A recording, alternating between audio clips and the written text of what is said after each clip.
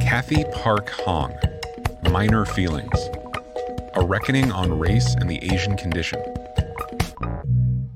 Narrated by Rosalind Tordesillas and Oliver Maines. What does it mean to be Asian American? Despite a vast recent literature on race and racism, there has been relatively little written on this subject, a fact that perhaps tells its own story. So often, Asian Americans are held up as a model for immigrants to follow. Hardworking, polite, almost invisible. But that sort of stereotyping does damage. The poet Kathy Park Hong, whose family is from Korea, has lived this reality. In these blinks, you'll hear about her experiences, as well as her powerful insights into the wider Asian American condition.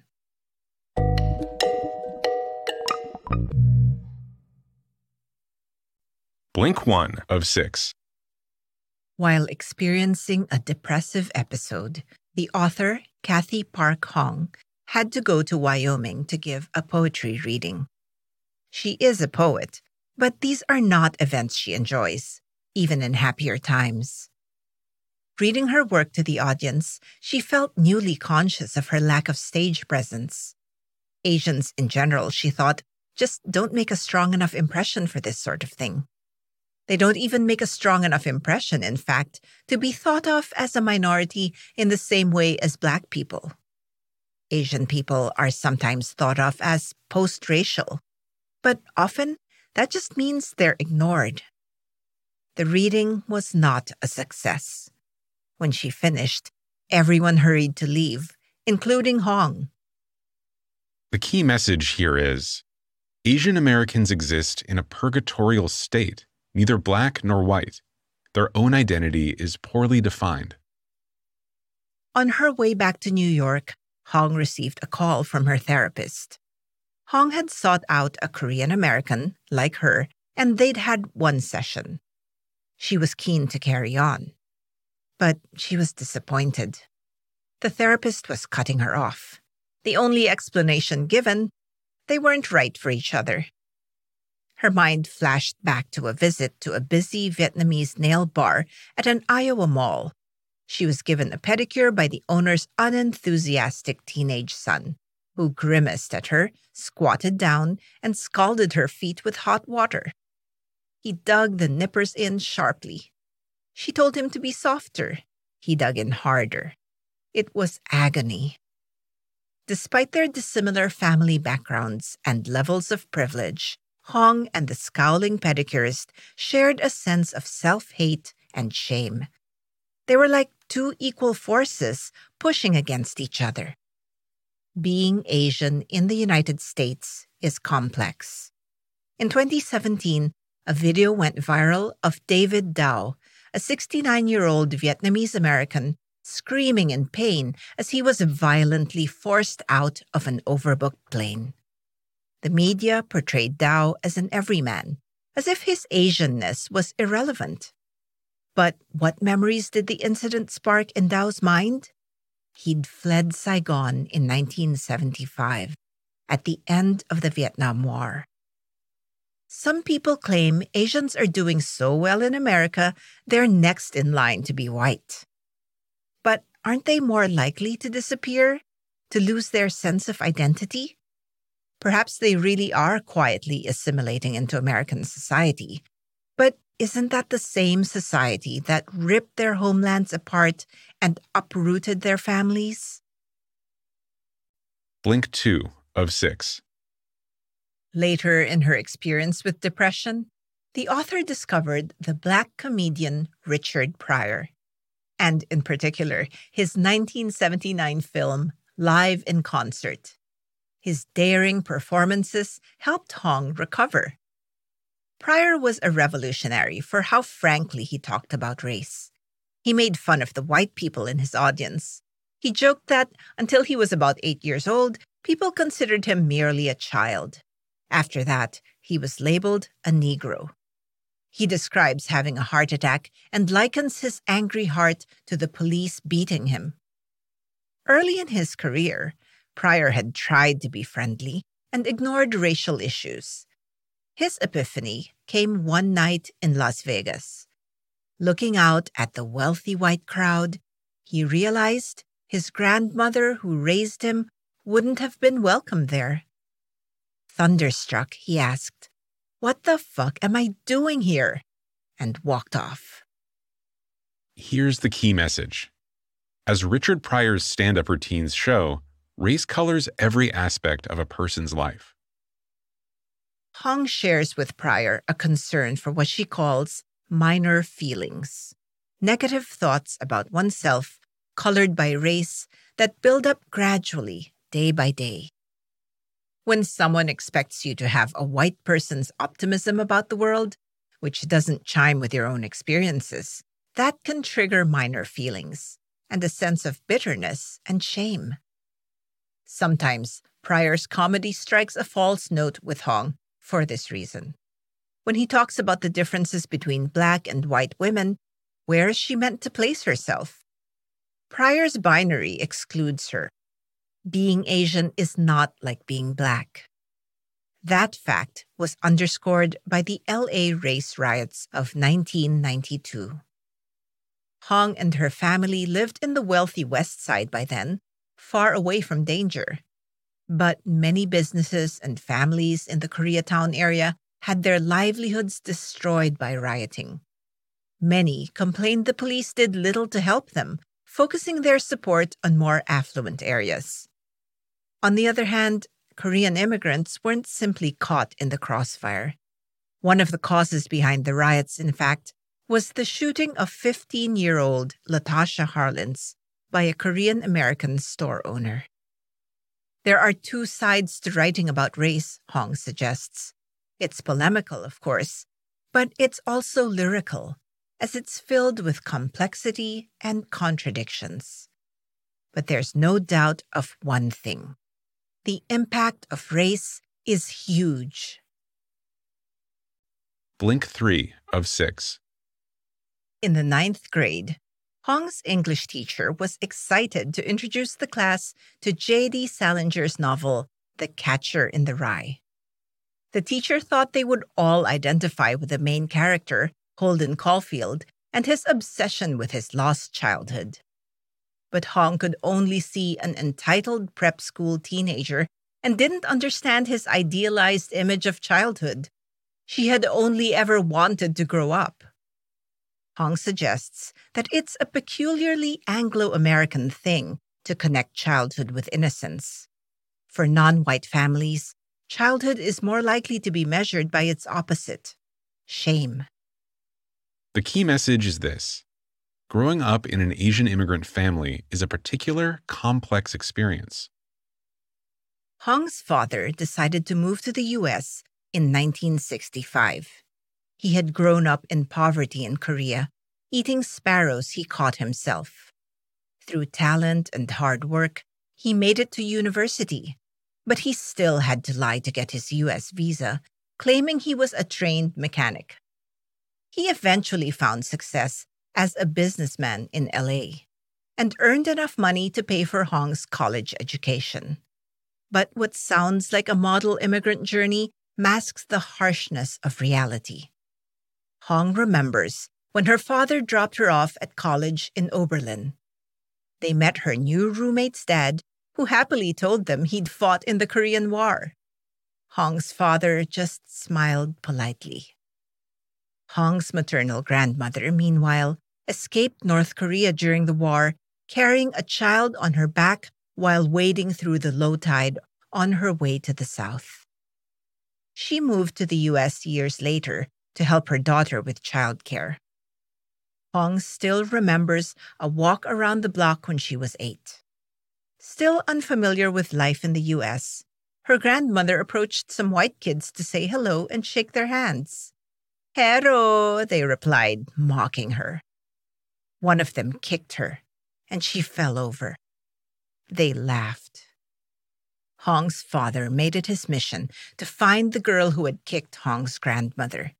He found her one day while driving, started yelling at her furiously, and leapt out of the car in pursuit. She escaped easily, Hong remembers feeling fear for her father, fear of what the neighbors would think of him acting like that. She remembers often feeling shame too, like when she was sent to school, aged 9, wearing a Playboy t-shirt, totally unaware of what it meant. Hong had no chance at an idyllic, innocent childhood like Holden Caulfield's. Blink 4 of 6. Hong was slow to learn English at first because when she was young, she was surrounded by bad English. At the time, she was ashamed, but now she claims it as part of her literary identity. She relishes bad English and mocks the curious role of English as the neoliberal world's lingua franca, or common tongue. She collects pictures of badly translated Asian signs, like the one that says, quote, "Please no conversation, no saliva," unquote. Or the menu that advertises roasted husband. She even incorporates bad English into her poetry, challenging the way we hear the language to shocking effect. Not unlike the way she and her college friends upended conventions in art class at Oberlin. Here's the key message. The author found her voice through her friends, as well as an adversarial relationship with the English language. Before studying poetry, Hong studied art alongside Aaron, a Taiwanese Goth, and Helen, who was Korean but had lived all over the world. They created fascinating and imaginative art together, helping find each other's voices. And Hong found it strange how few stories are out there about female artistic friendships. The story of Hong's relationship with Helen, especially, is complex. She was hugely talented, but mentally troubled. She also used Hong's poetry in her art without asking permission, which caused a rift. But looking back, what Hong remembers most of all is the confidence the three women shared, their arrogance even. Together, they felt like white men, a feeling Hong has never recaptured in adult life. Ultimately, Hong chose poetry over art and returned to her fraught relationship with the English language. Thinking of the difficulties her family faced with their Asian accents, she plays ruthlessly with tone, writing companion pieces to romantic poetry in the style of a salesman at a pitch meeting, inventing a whole pidgin language for an epic poem. She uses the example of a famous South Korean film to make her point. In Old Boy, a man orders a live octopus at a sushi restaurant. He attempts to eat it whole, but it's too big, and instead, the octopus wraps itself around the man's face, suffocating him, eating him almost. Hong's aim when writing is to be that octopus, to other English by eating it before it eats her. Hong isn't the only Asian American poet who's experimented like this. One predecessor in particular has a tragic but telling story, as you'll hear in the next blink. Blink 5 of 6. One evening in November 1982, artist and writer Theresa Hak-Kyung-cha was walking home from the Metropolitan Museum in New York, where she worked. She was heading home to a building where, by chance, Hong would also live 25 years later. Her book, Dictée, had just been published, a fascinating and complex mixture of poetry and art. She was 31, at the start of her career, but she didn't make it home that evening. The key message here is, the story of Theresa Hak-Kyung-cha is a lesson in U.S. attitudes toward Asian women. Hong learned about Cha in class when they were assigned Dictée to read, but she was curious that her teacher only mentioned in passing that Cha had been raped and murdered by a security guard. A lot has been written about Cha. Dictée is an influential book, but very little has been said about her death.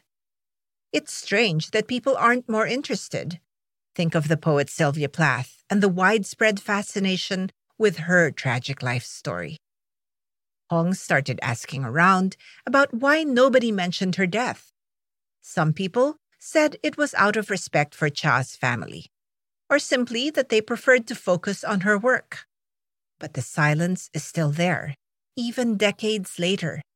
It's become more like a forgetting than a silence. Cha's early life had a few things in common with that of Hong's father.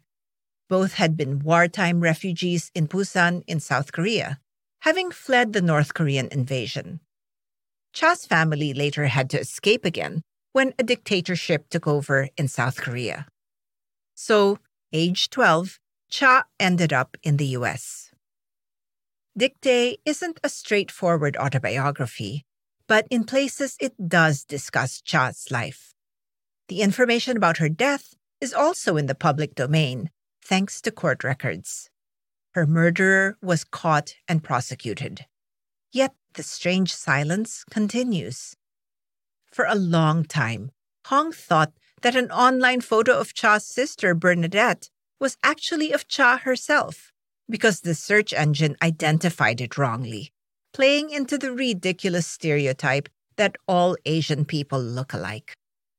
Hong asked the attorney who prosecuted Cha's murderer why he thought the case hadn't attracted media attention. He agreed it was strange, especially because it took place in the Puck, a landmark New York building. A friend of Cha's, however, answered the same question straight away. She was just another Asian woman. Blink 6 of 6. It's strange now to imagine that Asian American was once a radical term. It was coined in 1968 by students in California inspired by the Black Power movement. Before that, the only collective term for people of Asian descent was Oriental. Yet the term has been flattened by frequent use. Asian Americans today are often considered models of neoliberalism, committed to lifetimes of hard work to repay the debt of their parents' sacrifices, and then to outshine them and earn even more.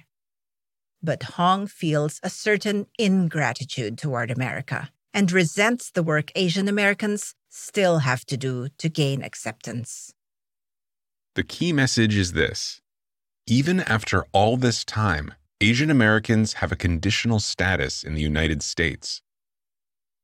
It's startling to run through everything the U.S. has done to Asia and Asian people through the centuries. In the 19th century, Chinese people were brought in to build railroads across the country. 3 died for every 2 miles of track built. Japanese Americans were interned in huge numbers during World War II, even as their family members fought in the U.S. Army. It took the inspirational work of activist and Malcolm X associate Yuri Kochiyama, who had herself been interned, to secure an official apology, as late as 1988. There are also the horrors of the Vietnam War, of course, as well as what the U.S. did to the author's own country, Korea. It was 2 American officers, not particularly senior, who were tasked with marking out the border between North and South Korea back in 1945. An act that tore millions of families apart. And then there was the war, with its bombs and napalm. Hong has heard white Americans comment that Asian people are everywhere these days, a typical slur that gives rise to minor feelings. But white Americans are also the reason why there has been so much Asian migration. The chaotic effect of American influence around the world caused it. Lorraine O'Grady, an artist, claimed in 2018 that white people won't be needed in the future because white supremacy will carry on without them. In a world defined by whiteness, Asian Americans may not face the same scrutiny that, say, Black people do. But that doesn't mean they belong. You've just listened to our blinks to Minor Feelings by Kathy Park Hong. The key message in these blinks is that Asian Americans live in a strange purgatorial state that is rarely discussed. Though different from the Black experience, Asian Americans face many damaging stereotypes that can cause feelings of self-doubt and shame. Often forced to emigrate from their homelands because of American military aggression, Asians living in America today are still only conditionally accepted. Got feedback? We'd love to hear what you think about our content. Just drop an email to remember@blinkist.com with minor feelings as the subject line and share your thoughts.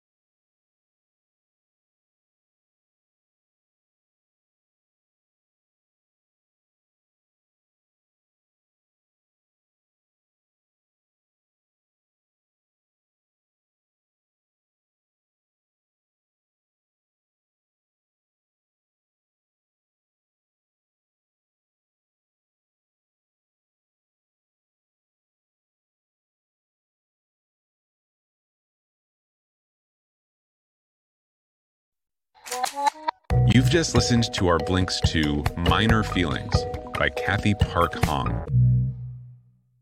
The key message in these blinks is that Asian Americans live in a strange purgatorial state that is rarely discussed.